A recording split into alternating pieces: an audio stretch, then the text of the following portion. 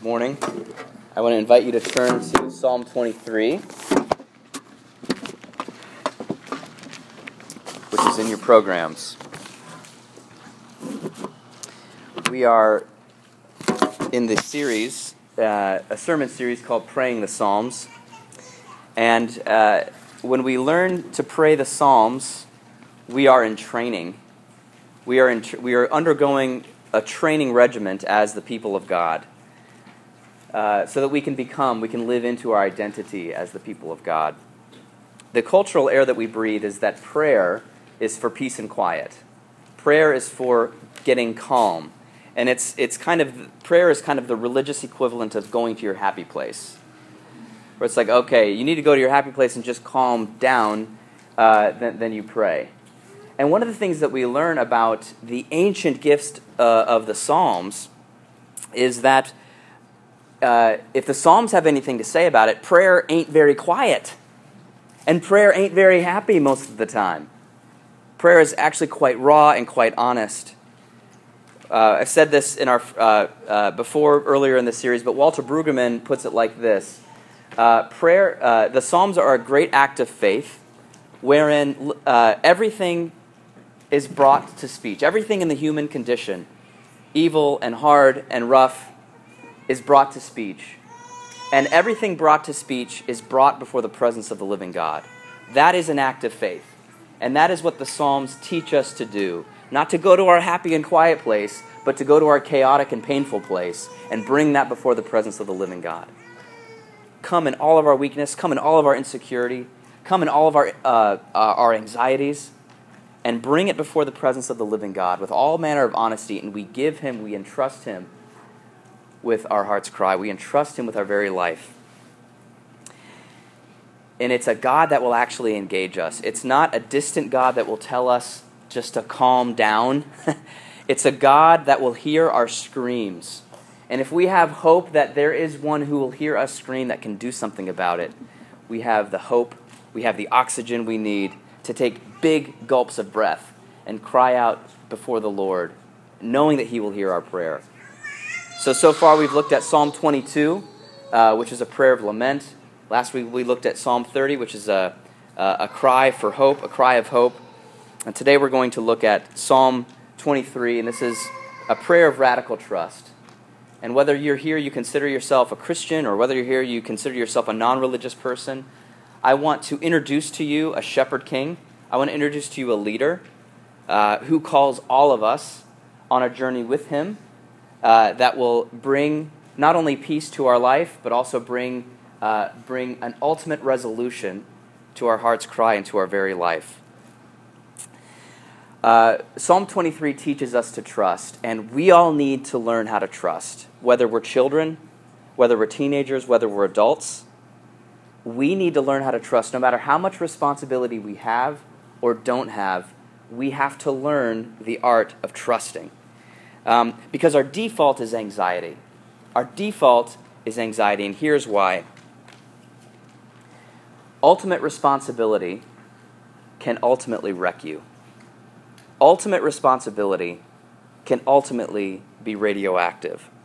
When there's a gap between the things that we take responsibility for and the things that we actually have control over, there's usually a gap in between those two things. We take ultimate responsibility for something in our life, a person, a project, something going right, but we only have this much control. What goes in the gap? Usually it's anxiety. And that anxiety oftentimes leads to anger or despair, driving other people crazy. That anxiety can do awful, awful things. That anxiety is radioactive. It is like taking on a super heavy cloak of responsibility. I'm going to take complete responsibility for this person. I'm going to take complete responsibility for this cause. I'm going to take complete responsibility for this project. And that cloak ends up making us sweat ourselves to death because our shoulders aren't big enough to carry that cloak. And so we become full of anxiety, and it wears us down, and it becomes radioactive. I'll give you an example of how this works.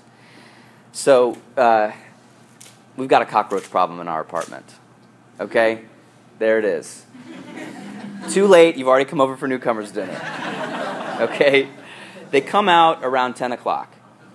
All right? We turn the lights on, and they're like, and then, they run away. And like at some point in the last couple of months, I've taken on the responsibility of eliminating them, of killing them. And so I've watched all these YouTube videos and done all this research. How do you get these cockroaches, not just to kill one or two, but to kill the whole daggone clan? And so I've tried all these different recipes that I was giddy, 11:05 at night. Boric acid combined with sugar, and you're all gonna die. And I just get so excited, and just my hope. I have great hope that there's gonna come a day where I'm just not gonna see anymore. I'll flip the lights on, and they'll be gone. But these little suckers, they're so smart. Seriously, they are so evolved. I walked in the other night, and several of them were like doing a Dante book club right in the middle of my kitchen, in the Latin. They're smart, these cockroaches. They're outsmarting me, and there are times, seriously, where I haven't been able to fall asleep. I've been too busy with the boric acid and too excited and too anxious that I can't fall asleep after I've tried my secret Walter White recipes on them. It just doesn't work. I've got the cloak of responsibility to defeat them, take an ultimate responsibility, but my control is like here. And the cockroach's control is like right here. And this is my place of anxiety and anger and radioactive neuroses. And this is the place where a lot of us live. We've got responsibility, and no one's above us. There's not a stronger person who's got responsibility over us. We've got it. We've taken it onto ourselves. It's ours. But then it ends up wrecking us. It ends up being so radioactive and so full and too much for our life. What have you taken ultimate responsibility for? A lot of us take responsibility for people. Who are you trying to change in your life? If you're a parent, you feel so much responsibility for your children, don't you? And in some ways, it feels like you have ultimate responsibility. When they're babies, they depend on you for everything, and you can see the direct influence of your actions towards them, and you can shape them, and you can fight for them, and you can feed them, and it really does have an effect. The responsibility is real. But the older they get, the less and less control you have over your children, how they think, what they value, what they're drawn to, how powerful culture is on their minds and hearts. And so the less power we have, as our power in our children's life diminishes, our anxiety can ratchet up and up and up. Our parents, or our bosses, we want to control them. We want to manipulate them. We want them to do something specific for us. They have power over us. They can do something. If they get onto, if they make the right decision, if they see things the way we see it, well then reality can really change, and we can get what we need, and we do things to control them. When they start to pull away or withdraw, or when they start to go the other direction, we start pressing harder, and our anxiety goes up. We get anxious. Some of you who are in helping professions, you're a counselor, you're a medical professional, you're a lawyer, you help people with addictions, you help people, perhaps you're an educator, and there are people that you're trying to help, and they won't cooperate. They don't listen to you. They don't listen to reason or wisdom or truth. They don't follow the plan. They don't shut up. They don't sit down. And so they elude your control. And as you can see, man, if only you would go this way, it would be so much easier for you. If only you would listen to what I'm trying to tell you. And they don't, and so our anxiety can go up when we try to help these people. Our anxiety can go up when we are advocating for someone or counseling someone or lifting someone up. Some of you are entrepreneurs or you're investors or you started a small business. And market conditions. So maybe you're not trying to control people, but really you're trying to control market conditions or time market conditions. And because if they just go in the right way, just the right way, if the market conditions just shift a little bit in your favor, it could change everything. It could revolutionize your business. It could give you so much help, so much power. And yet, we can't control market conditions, and so we watch the market and it drives us crazy. Fill in the blank. I just need blank. I have a vision, and I have a burden for blank. I just want fill in the blank. It's that cloak of responsibility that we take on. It is ours. It is our mission. It is our vision. It is our responsibility. It is our dream. But it sweats us to death with anxiety. And it drives people around us crazy. Who are you driving crazy? That's kind of a helpful way of finding out what responsibility do you want, do you have. Striving, weariness, and for some people, despair. You just give up. And then you don't take appropriate responsibility because you've taken up too much responsibility and it's driven you mad. Responsibility is good. Ultimate responsibility can wreck us. Responsibility is good. Ultimate responsibility can be toxic, can be radioactive, can be destructive to our souls. The author of our psalm, Psalm 23, it says, this is a psalm of David.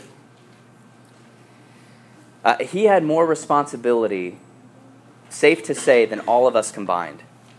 He was a king of a nation, and he had thousands upon thousands upon thousands of people looking up to him for leadership, for guidance, for problem solving. He was their military commander. He led a huge family himself, too many children to count. He was involved in massive, massive projects. He was able to unite two major kingdoms into one kingdom, one nation, and move the capital city, and keep everybody united. No easy job at all. So he had a lot of responsibility. If there's anyone who could take on the heaviest cloak there was to take on at that time, man, it would be David. And yet, David was not in ultimate control. David, as we see in the psalm, did not have ultimate responsibility. He had found a place where the gap between responsibility and control could close in a meaningful, peaceful way, not in an anxious way. He had found a strong person in whose presence anxiety could be swallowed up and trust could flow. And in this psalm, David opens up a window into his own heart and demonstrates that there is freedom that comes from the one who is himself led by a king. David was himself led by a king. Look with me in verse 1. The Lord is my shepherd. The Lord is my shepherd. This statement is the headline over the entire psalm. This statement is the meaning of the whole psalm and the meaning of David's life. When we are in the presence of a strong, trustworthy, loving person, we can let our guard down. We can take off that cloak because there's someone else who will deal with the cockroaches. There's someone else who's going to deal with the addict that won't cooperate. There's someone else who can really and truly guide our children and help them and bring them to a place of flourishing. There is someone else who can be ultimately in charge of our business. There is someone else who's ultimately shepherding and watching over our very life and the good of the world. We don't have to take on that as our ultimate responsibility when someone stronger walks into the room who says, I am here to handle this. I am here to take care of you. I will be your good leader. I will be your good shepherd. I will be both loving and powerful for your good. When someone like that walks into the room, we can take off the cloak of responsibility. We can take off the cloak of anxiety. And we can let them lead. And we can let them care for us. And we can let them be in charge. And that is what David found the capacity to do. And this is what the Psalms give us the capacity to do. To say, the Lord is my shepherd. He's actually the one who's going to close the gap between what I can control and what needs to happen. He can close the gap. He can transform the gap. Trust is an absence of anxiety. Is there someone you can trust? Trust is an absence of anxiety. If you can't trust, you probably have anxiety. Trust flows in the direction of strength. Trust flows in the direction of strength towards someone who is capable, someone who is resourceful, someone who is benevolent, someone who's watching out for our good, someone who is observant, someone who knows our situation, someone whose mission is even better than ours, someone who is even more capable of carrying out the mission than we are capable of, someone who is watchful, someone who is even ruthless to deal with evil and to deal with enemies. They will use force and strategy against our enemies, against our powerful threats. If there was someone like that in our life, we could calm down, we could follow, we could have confidence, we could engage, we could open up our life. And David himself says at the end of verse 1, I shall not want. I shall not be in want. This is simply a verb that means I shall not be in poverty. I shall not lack for what I need. There is nothing that I need that I'm not getting, and it's because the Lord is my shepherd and he is providing. There is eating because of the shepherd. There is following because of the shepherd. There is dwelling because of the shepherd. There is not fearing because of this shepherd king. And so we can let our guard come down and say, I shall not want. Everything I need is being provided for, not of my own hand, not of my own doing. Someone else stronger than me. Not randomness. Some person who knows my life is helping me. We need someone who can help us not be God anymore. We need someone to be God so we don't have to be God anymore. It's so freeing. David gives us 3 reasons we can trust this king. Number 1, the provision of a shepherd brings satisfaction to the sheep. Number 2, the guidance of the shepherd is worthy to be followed. And number 3, the table of the shepherd is our ultimate destination. So the shepherd gives provision, and that brings satisfaction to us. The shepherd is worthy to be followed, which brings us peace. And the table of the shepherd is our ultimate destination. No matter which way you're going, the shepherd is calling you to ultimately to his table, where he will feed you and host you. So look at verse 2 with me. The shepherd makes us lie down in green pastures. He leads me, he leads David, he leads anyone who will follow him besides still waters. Now, green pastures are a source of food and a place of rest. In the wilderness, these green pastures were the only way that sheep could feed. That's the only way that these ancient estates could find a way to raise sheep up and fatten them up. But you had to be on the move, and a shepherd had to be watchful and finding enough grass in the wilderness for the sheep to feed on.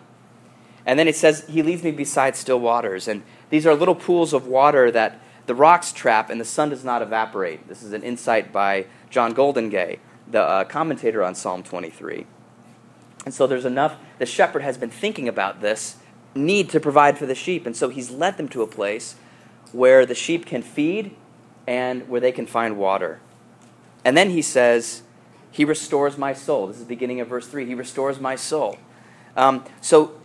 I'm laying down in green pastures. That means I'm already full. I've already feasted, and there's still grass to lay on. I've already drank, and there's a place of rest. Now think about this. What's necessary for us who ourselves need food and water and a place to rest? What's necessary for us to be in that spot? I mean, even in the city, you've got to find a job, right? Or someone else has got to have a job for you to have money to buy food and water, and then you need to find an apartment. You need a place to sleep, right? You need a place to dwell. That's not easy. That takes a lot of work, intentionality, Craigslist hunting, and all manner of inconvenience. Then you need to get kitchen supplies to make the food, right? And so that's an IKEA trip, and that's gas money, and then you've got to unpack it all, and then you've got to get your mattress up the stairs. Then you've got to feed the people who are getting the mattress up your stairs. Okay? And then you've got to put everything away, and then you've got to clean your sheets.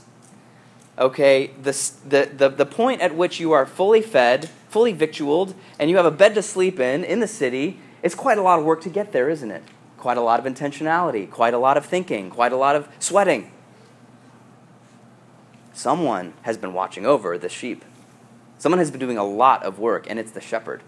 It's the watchful shepherd. He's been thinking about it. He's been acting. He's been leading. He's been strategizing. He's been beating off the enemies.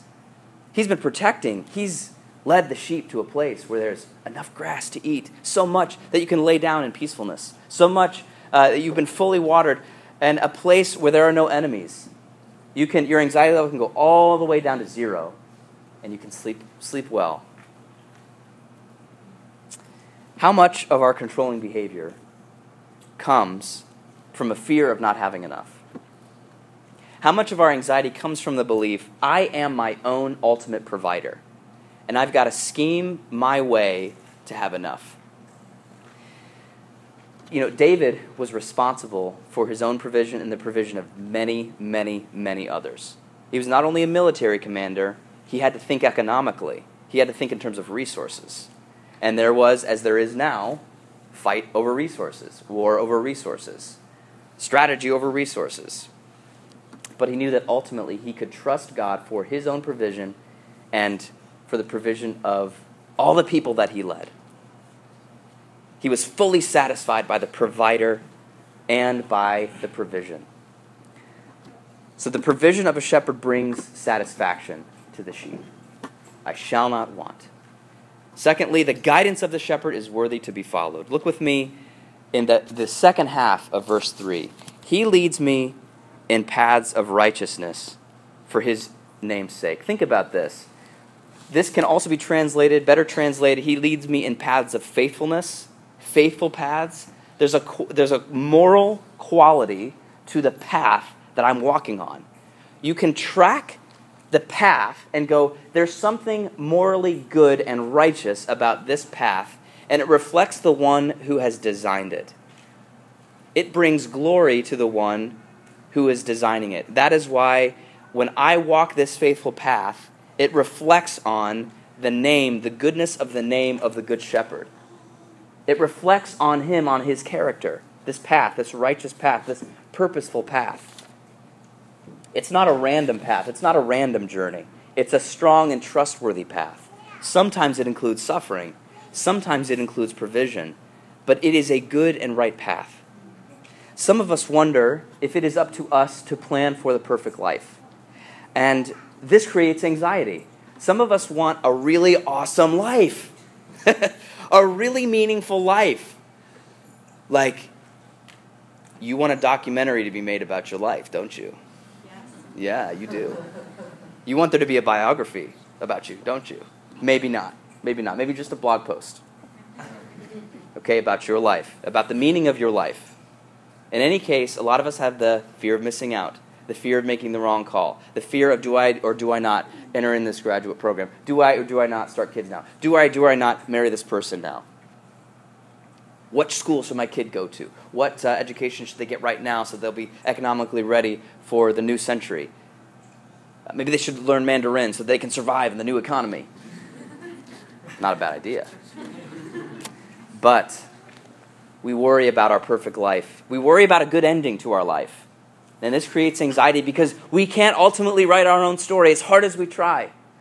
The people that try the hardest to write their own story, to write their own meaningful life, to write their own biography as they go, have the most neuroses and the most anxiety, and drive other people crazy because they have to control people so that they can be the savior, so that they can be the center of attention, so that they can have something dramatic and true and beautiful be said about their life at the end of the day. So we have this fear that we're not going to make the right choices. In our own small ways, we do this.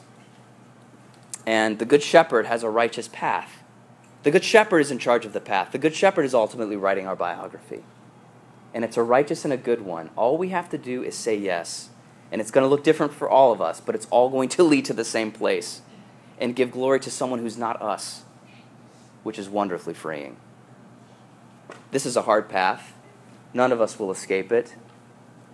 Verse 4, even though I walk through the valley of the shadow of death. The valley of the shadow of death, better translated, the valley of deep darkness. The valley is of deep, deep darkness. And this is metaphorical language, friends. So the valley of deep darkness for David looked very different than it's going to look like for you, for me. But we all have to deal with this darkness. Sometimes the darkness is simply we don't know what's in front of us. We don't know what's around the bend. We are facing a measure of uncertainty. We are facing a measure of things being fluid and up in the air, which is really hard. It's hard for everybody. It's hard for me. It's hard for you. When things are up in the air and not defined, where's this relationship going? Where's this job going? Where's this organization going? Where's my career going? Darkness can sometimes simply be the unknown. And that could destroy us with anxiety, except for the fact that our good shepherd is leading us into darkness. One commentator noted that it is possible for a valley of darkness to be the very place where grass would grow, to be the very place where water could be obtained. Sometimes the place of our greatest provision is also the place of great darkness, where enemies are lying in wait. And there are enemies lying in wait. We all have them. Further in verse 4 it says, I will fear no evil. And there is evil in our world. And there are people who oppose us. There are systems that are evil. There are systems that are unjust. Sometimes they snare us. Sometimes they capture our imagination. For you are with me. I will not fear this darkness. I will not fear the evil, for you are with me. Your rod and your staff, they comfort me. So in my pain and suffering and danger, where evil wants to consume me, where darkness wants to swallow me up, I will not fear. I'm walking through the valley, but there's someone stronger. There's someone who has a bigger cloak, broader shoulders, more strength, who is leading me on a righteous and good path that has meaning and purpose. And he is watching over my life, and I can have peace. There's a rod and there's a staff. These are symbols of the power of the shepherd. Symbols of the power of the shepherd. They're strong tools. They're used lovingly by a good shepherd. And it's one of the reasons that we don't need to have ultimate responsibility for our life is that Jesus himself carries a rod and a staff, and he protects us from evil. He fends off the enemy. And he has done so in a number of ways for all of you, for me, ways that we can see and ways that we can't see. We've been protected from evil. We have been. In ways that we won't even know this side of this side of heaven. How the Lord has protected us, how the Lord is protecting us and fending off and holding back evil. And he's doing that from his own power, which holds the world together.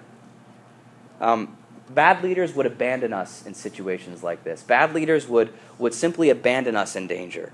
But God does not, because our Lord is our shepherd through death. The cross, this is God's rod. This is God's staff.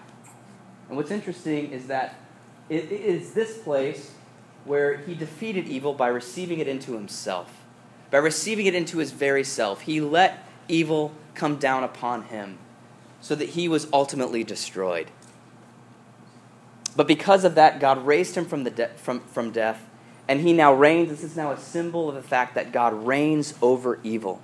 And he reigns over, he has the power and the authority to tell death to die. To tell evil to turn back on itself. Because he was crucified by evil. And God raised him up from the death. And now he is alive and he can comfort us because he is Lord over every enemy and authority over anything that could threaten us.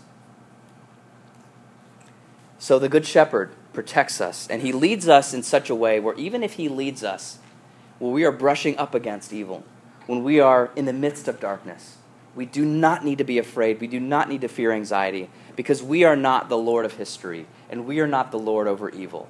It is not incumbent upon our shoulders to defeat evil once and for all. The Lord may give us responsibility in his kingdom and in his way to fight evil, but we are not ultimately responsible. If we try to be, evil will consume us. So, the provision of the shepherd brings satisfaction to the sheep. The guidance and protection of the shepherd is worthy to be followed. And finally, the table of the shepherd is our ultimate destination.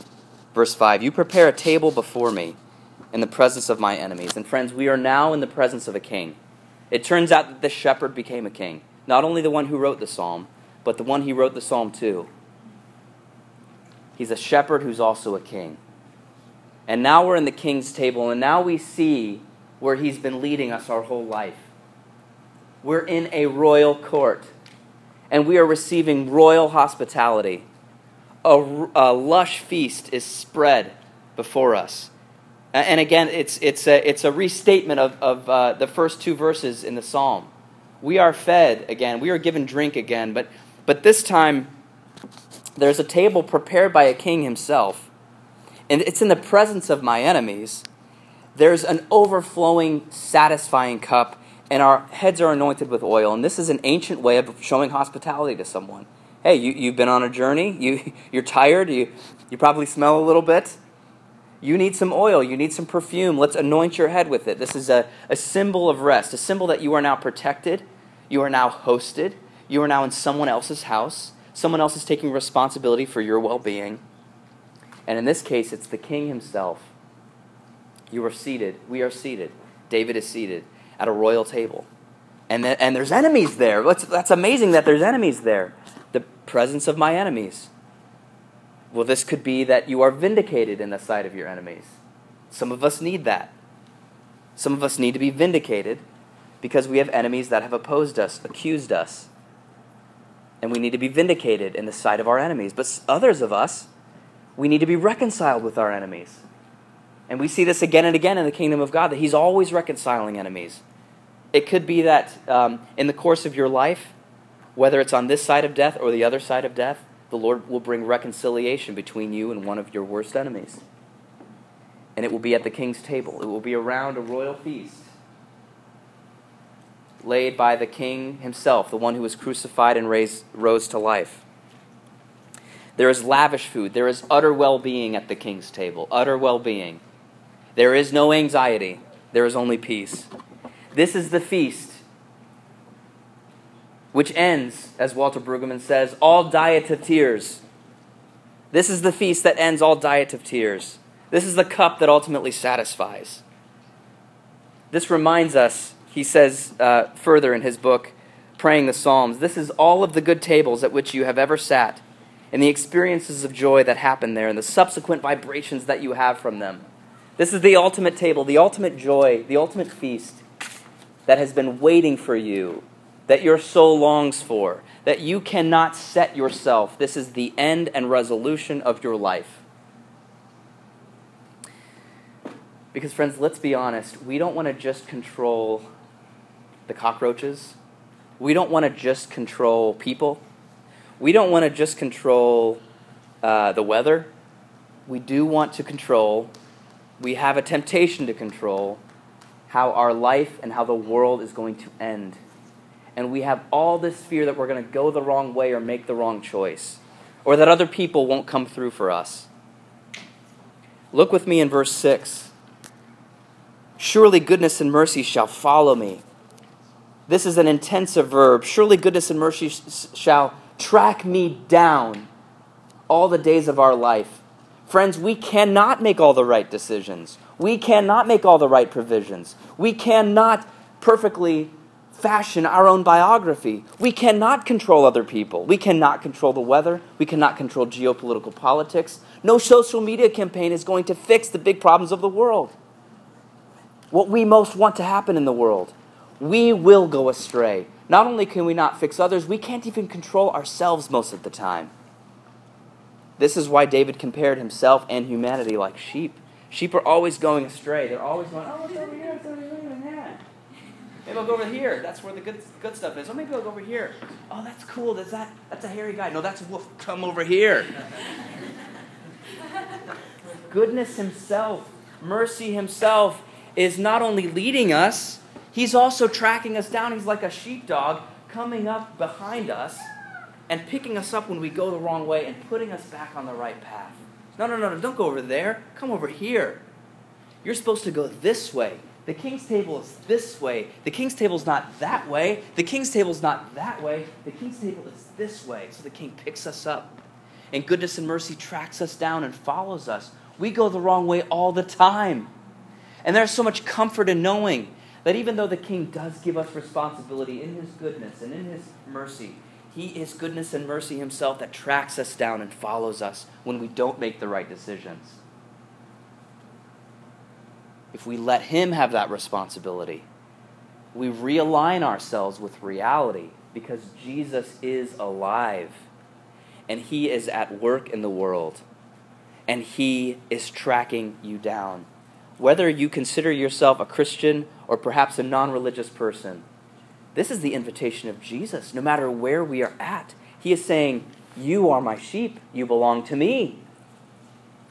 All that's required of us is to say, yes, I will follow you, I do trust you. I'm not the good shepherd. I'm not the king. I'm not goodness and mercy incarnate. But you are. I trust you. That's the only movement he asks of us, whether we're Christians or whether we're outside of the Christian faith. That's the only response he asks of us. And he will lead us the rest of the way. Perhaps there are some of you who you don't know who this Jesus is. I invite you simply to open your heart to him and say, yes, good shepherd, lead me to the next step. That's what Jesus asks of you. Tell me on your communication card that that's what you're praying, and I will begin to pray with you. Let me know how me or other leaders can be on this journey with you. This is a journey for everybody. Or perhaps you are in a place where you feel like, man, I don't even feel Jesus at all. I am nowhere near where I'm supposed to be. I don't even know if I'm on the right path. I am in complete darkness. Jesus calls to you. You are not beyond his voice. You are not beyond his reach. We will come in a few moments to the table of our Lord. And this is the place where we are reminded and where we can taste and see that the King's table is our true home. It's the place where our life finds resolution. It's the place where our anxieties about all the things that we can't control get melted away. It's the place where we can say, even though I am completely a wreck, the Lord is my shepherd, and I have enough in him. I have enough guidance from him. I have enough provision from him, and I have him. I will dwell in the house of the Lord forever. That is the promise of God to you. It is not up to the sheep to find their final destination. It's up to the good shepherd, and trust can flow to him because he's strong and because he's good. Ultimate responsibility can ultimately destroy us. Ultimate trust in the good shepherd will ultimately bring us life. In the name of the Father, and the Son, and the Holy Spirit. Amen.